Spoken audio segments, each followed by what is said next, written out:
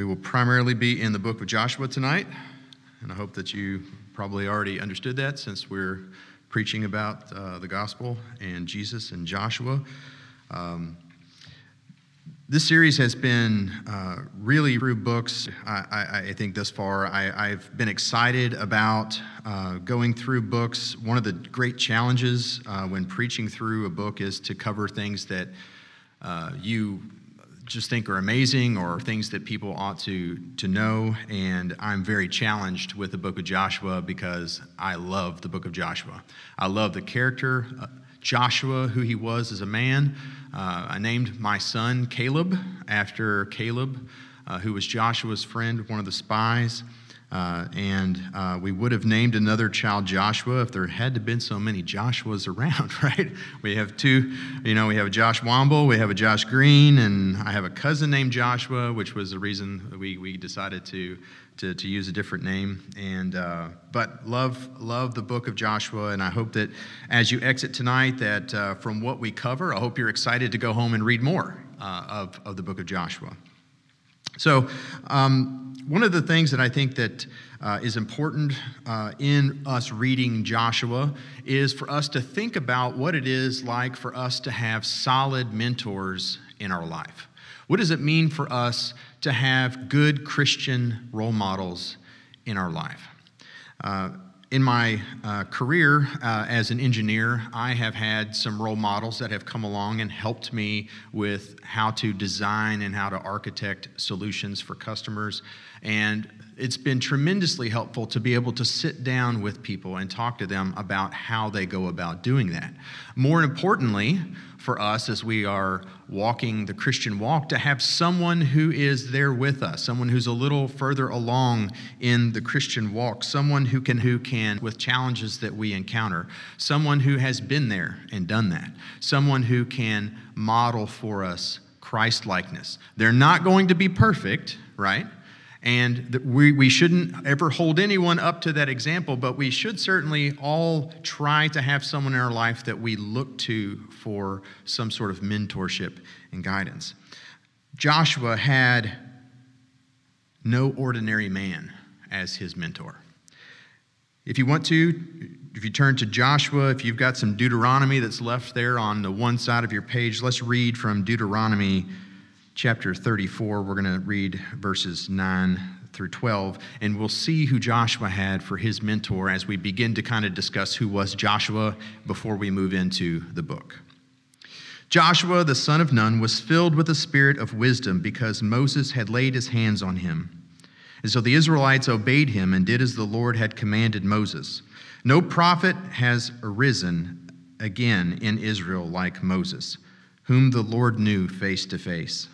He was unparalleled for all the signs and wonders the Lord sent him to do against the land of Egypt, and to Pharaoh, and to all of his officials, and to all his land, and for all the mighty acts of power and terrifying deeds that Moses performed in the sight of all Israel.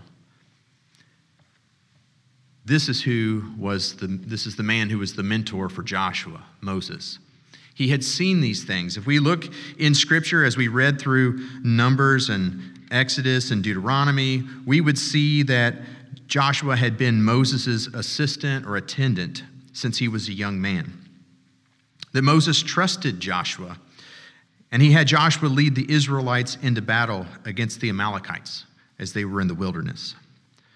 Joshua again was selected to be one of the spies to explore the land of Canaan when the spies were sent in to see if the land was good and if they would be able to possess it as the Lord had said.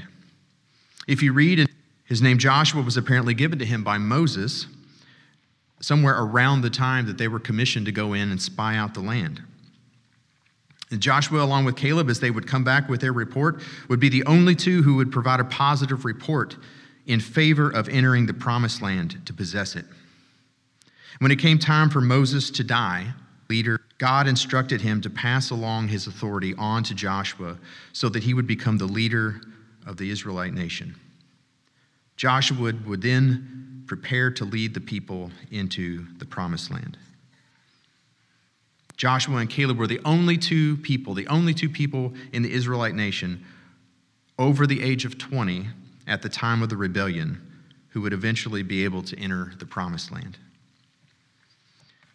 This Joshua is who we have writing us this book about the conquest of Canaan.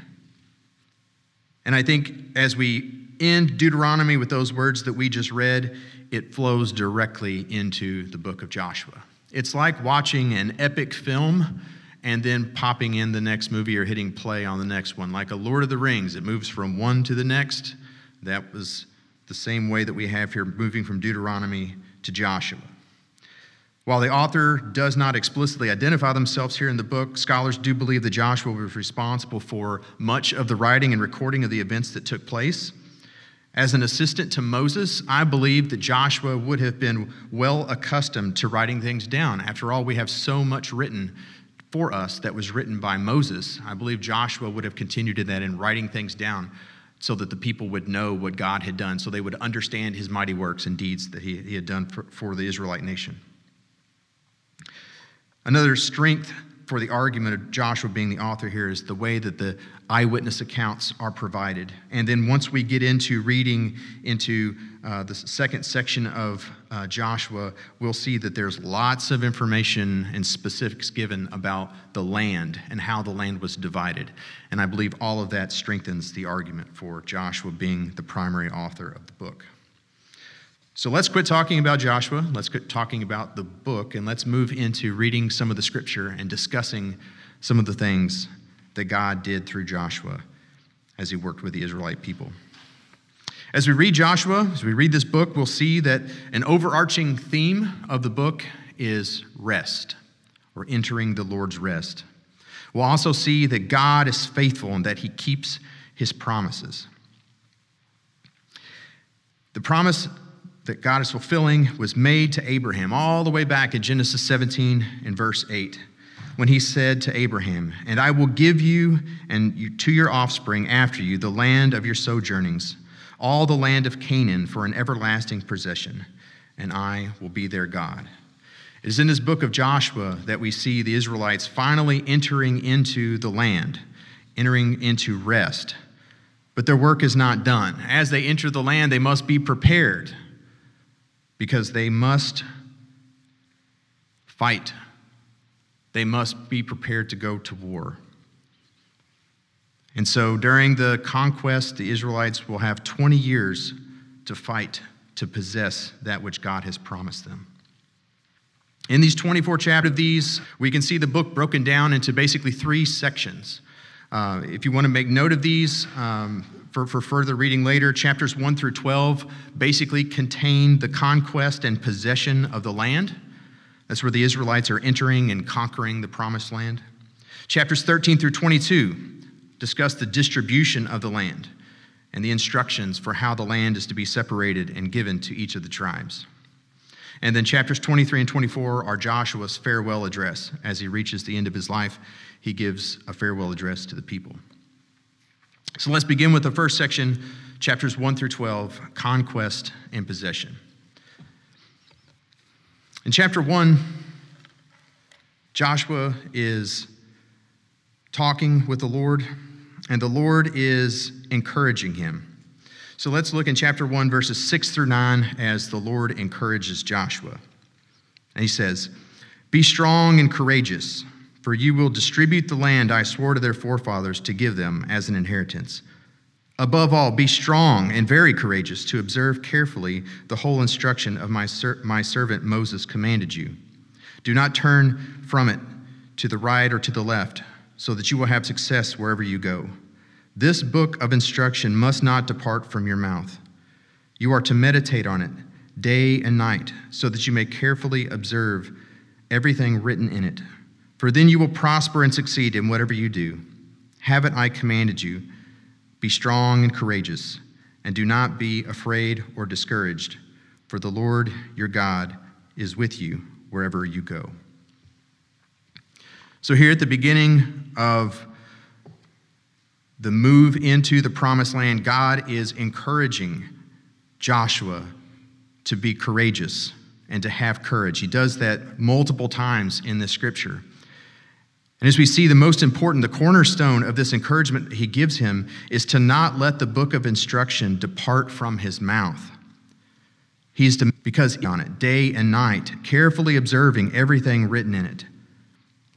Because if he does those things, if he listens to the word of the Lord, if he follows what God has for him to do, then he will prosper and succeed. In order for the Israelites to possess the land that God was giving them, they were going to have to trust him. They were going to have to be courageous. They were going to have to continue to remember the words that God had given to Moses. They were going to have to continue to follow his laws. And as we'll see in a little bit, the faithfulness of God to deliver when the Israelites were faithful to follow, and how they received judgment and failure when they disobeyed God.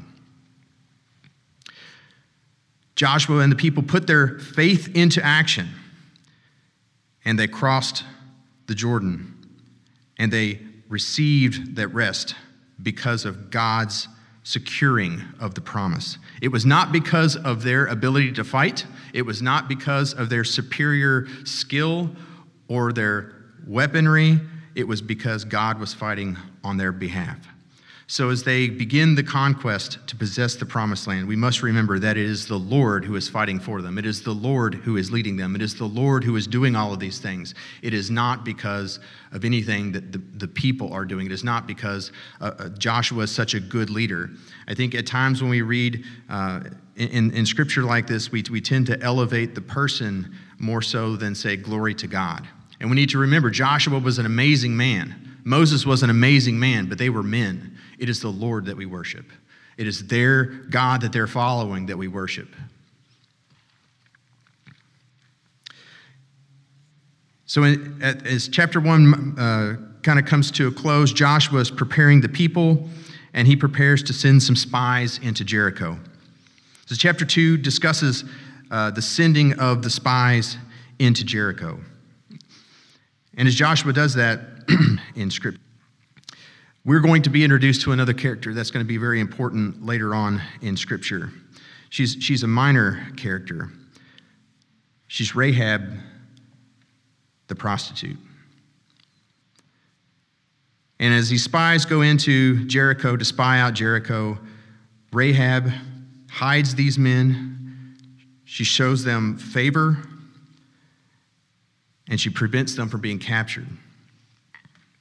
And in Joshua chapter 2, 8 through 11, they're basically being hidden on the roof of her house behind some reeds that she has set up. And she's sent off the people who were looking for them from the city out to go look for them. She tells them that they've left.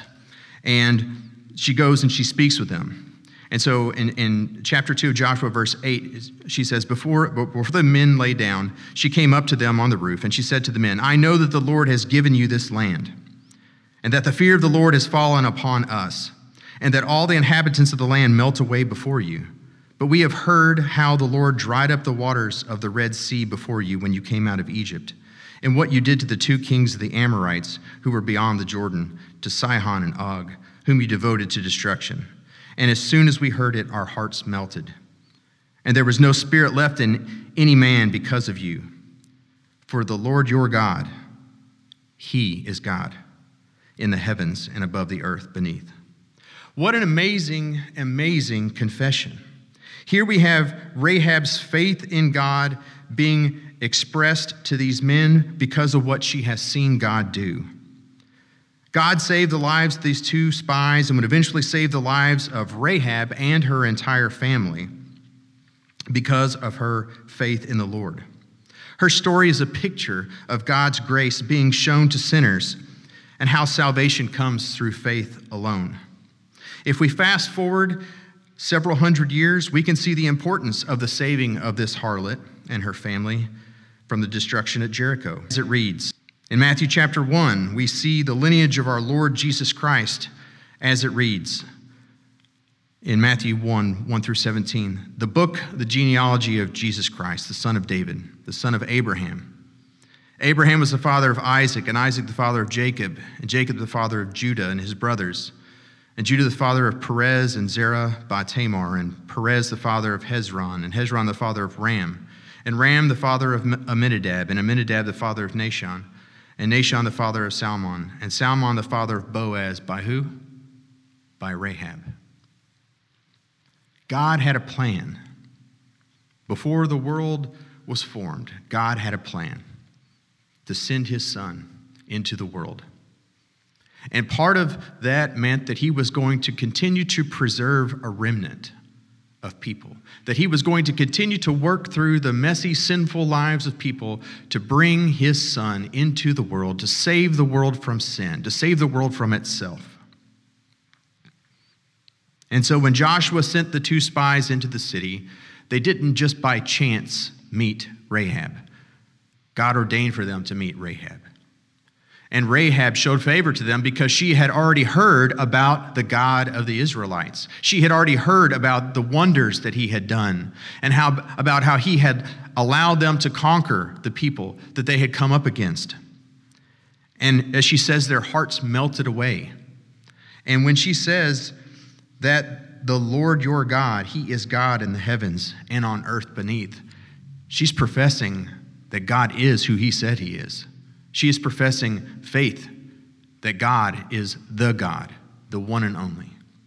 And because of her faith, all those years later, when we're being told of the lineage of our Lord and Savior Jesus Christ, Rahab, the Gentile harlot from Jericho, who had faith in God, by God's grace, is saved and becomes part of the lineage Savior of the world.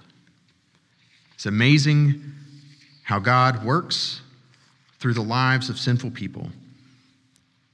And it's amazing to see that he used her in such a mighty way.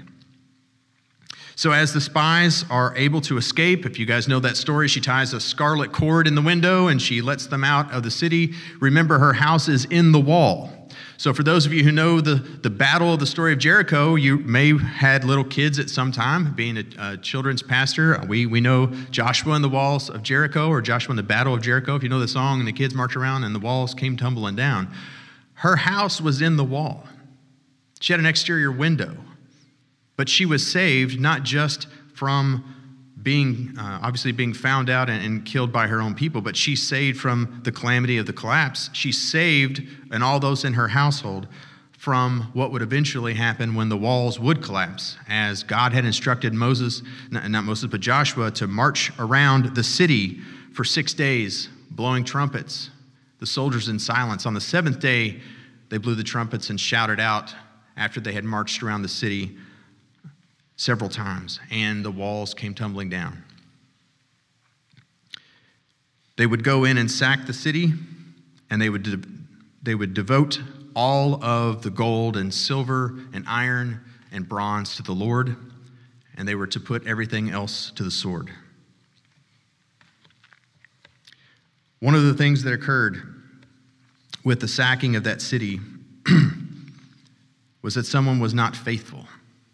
There was someone who disobeyed. And in their first conquest into the promised land, they disobeyed God immediately. I think sometimes we look at Adam and Eve and we sometimes want to be hard on them because they had one rule, right? You want to say, you had one job, you had one rule, and you couldn't do it. They had one thing they were supposed to do, which was leave all of the precious items to the Lord. But all the gold, and as you know the story, Achan saw the gold and he saw the silver and he thought 1 bar of gold won't hurt. And so he took some of the items and he wrapped them up in a cloak and he put them in his tent. And because of that, judgment came upon the Israelites. And the second city they approached was Ai. And as they approached Ai, approximately 36 of them were killed and routed. Ai was a much smaller city, not nearly as fortified as Jericho, and they were ran off. And so because of the sin of Achan, not only did those 36 men lose their life, but ultimately his entire family would be judged. They would be stoned and burned and have a mound of rocks set up over them because of their disobedience to the Lord. And all of that happened to them to show that God would judge sin, that God would deal with sin. And that in order for them to have success in the promised land, they were going to have to remember what the Lord had said, following his law, keeping it in their mouth, meditating on it day and night, careful to observe it and follow him.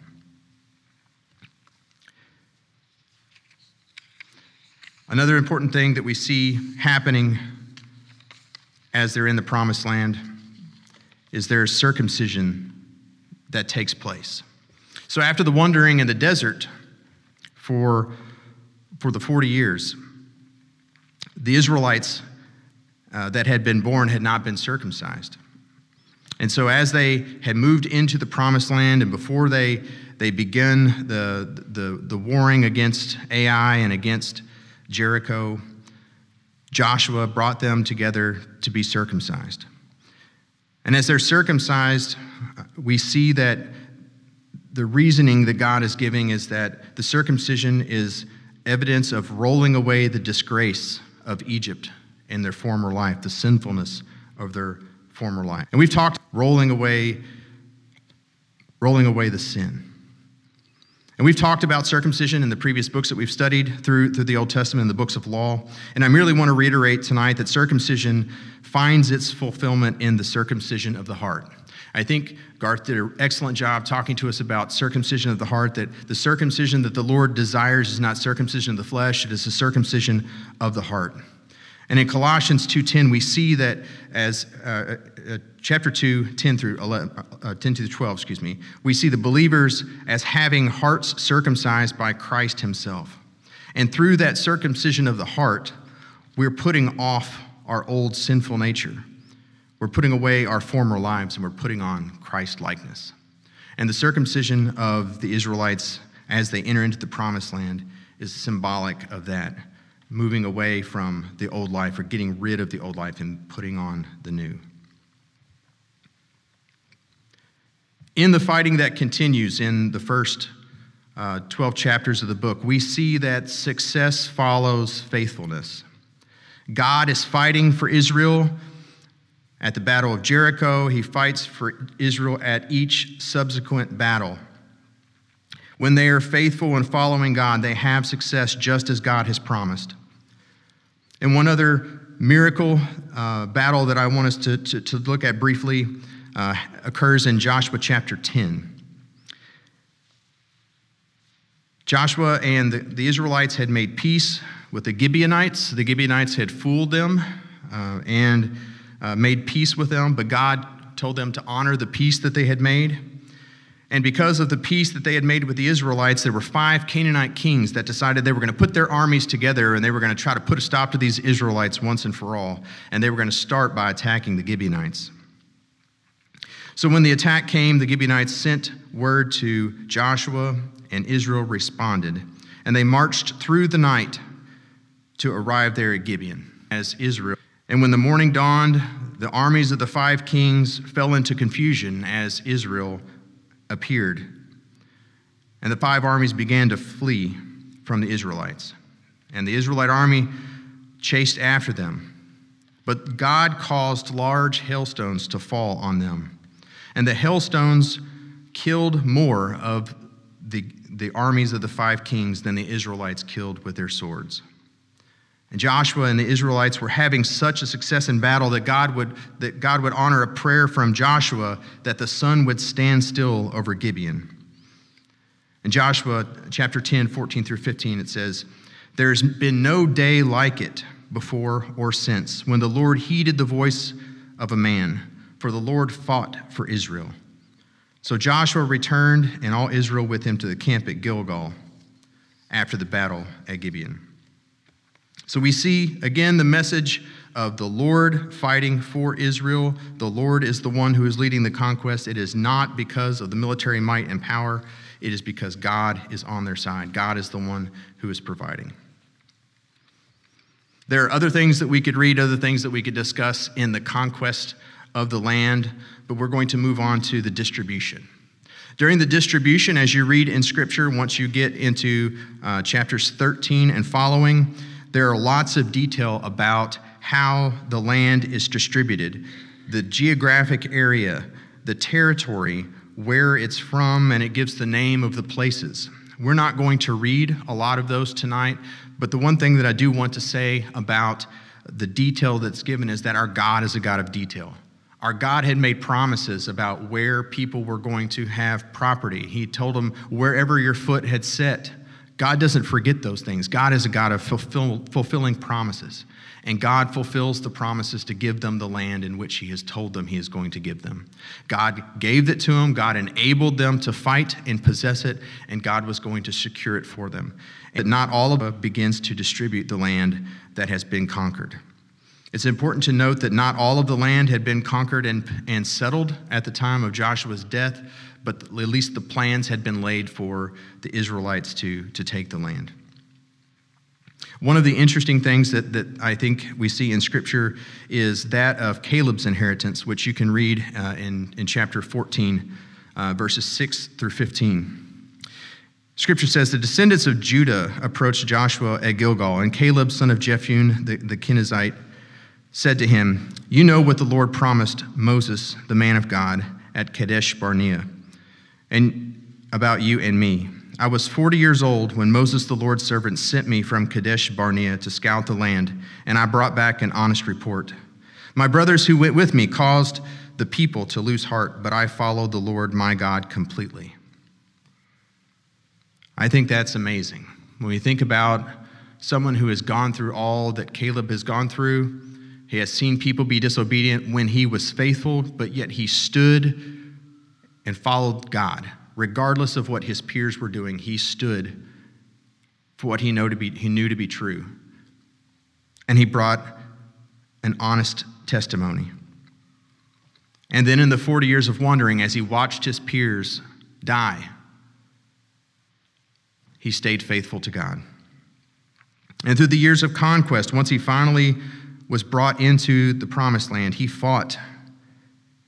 And here he is, finally receiving his reward, and he says, I have followed the Lord my God completely.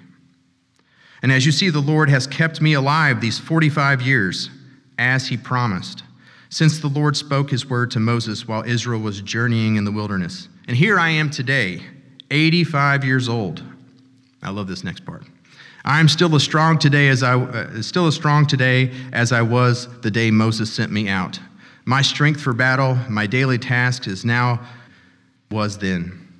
Now give me this hill country the Lord promised to me on that day, because you heard then that the Anakim are there, as well as large fortified cities. Perhaps the Lord will be with me, and I will drive them out, as the Lord promised. And so Joshua blesses him and gives him the land. Here he is, 85-year-old man, talking about how he is still as spry as he was when he was sent out as a spy, because God has enabled him to be that way. And he is asking for a land that's full of giants and fortified cities. And he says, perhaps the Lord will be with me. I love Caleb, obviously. Named my son after Caleb, but we see faithfulness in Caleb just like we see in Joshua. We see a man who has completely followed the Lord, and a man who has been enabled by God to see the promises that God had made delivered.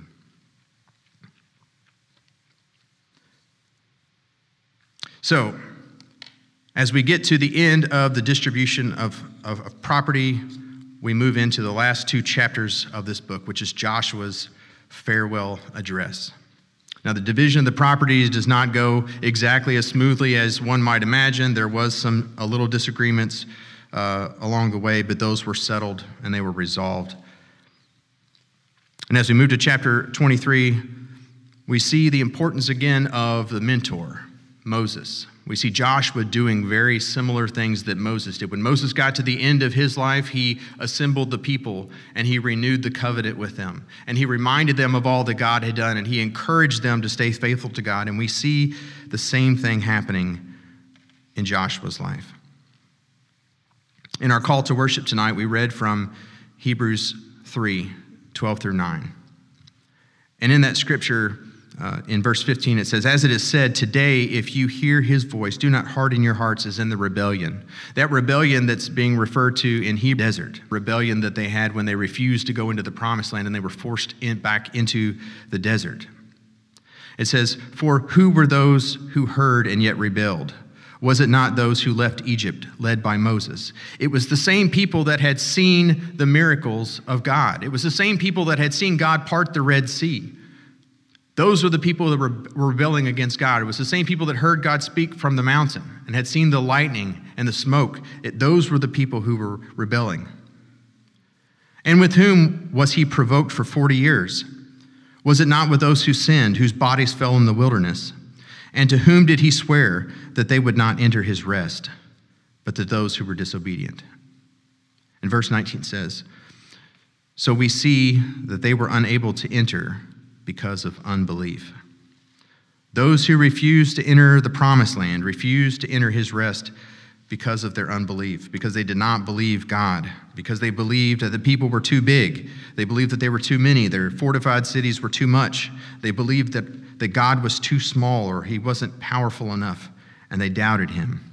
And because of their unbelief, they were allowed to die in the wilderness.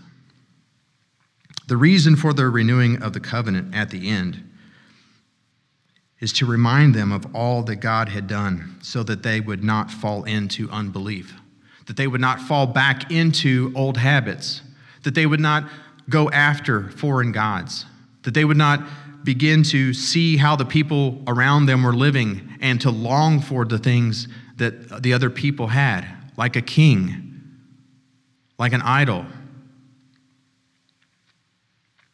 In Joshua 24, verses 14 through 15, we have Joshua asking them to choose who they will serve. And some of this scripture I actually have on the wall at my house. And I think that it's something important for me as a dad to talk about and to 15 his own children. Scripture says in Joshua 24, 14 and 15, it says, "Now therefore fear the Lord and serve him in sincerity and in faith, and put away the gods that your fathers served beyond the river and in Egypt, and serve the Lord. And if it is evil in your eyes to serve the Lord, then choose this day whom you will serve, whether the gods your father served in the region beyond the river, or the gods of the Amorites in whose land you dwell. But as for me and my house, we will serve the Lord." Joshua's teaching, Joshua's call to the people is to serve the Lord. His call is to remember all that God has done for you. Why would you serve another? Consider all that God has done. Why would you serve another? God has proven time and time again his faithfulness. God has proven time and time again that he has delivered upon his promises, and he has finally brought them into rest. Why would you serve another? As I mentioned, as a father, I have those discussions with my children. We talk about what it means to be a follower of God. We talk about all that God has done for us in sending his son, Jesus Christ. His son dying on the cross for our sins, making a way of salvation for us, calling us to repent and believe, knowing that through belief we receive forgiveness of sins, we receive adoption into the family of God, we receive an eternal home in heaven. Why would you serve another? As for me and my house, we will serve the Lord. And my prayer for each and every single one of you today is that as we look at books like Joshua and we see how mightily God worked on behalf of his people, that we don't forget he is the same today. He was the same yesterday, he's the same today, he's the same forever. God is able to do all things. There's nothing that limits him. There's nothing that's too big for him. There is no concern that we have in our life that is too small for him. Perfect rest. God loves us. He wants to give us rest. He wants to bring us into his perfect rest, which ultimately is a home in heaven. But unlike this home that they had here in the promised land, we're not going to have to go fight for it. God has already done that through his son, Jesus Christ, on the cross. And he asks us, repent, believe. Joshua is a wonderful book. I pray that as we've gone through some of this tonight, that you realize that there's so much more, and I hope that you'll read it on your own at home. And I pray that as Joshua says, that you too will say, as for you and your house, you will serve the Lord. Please join me in prayer. Lord God, we thank you for this day.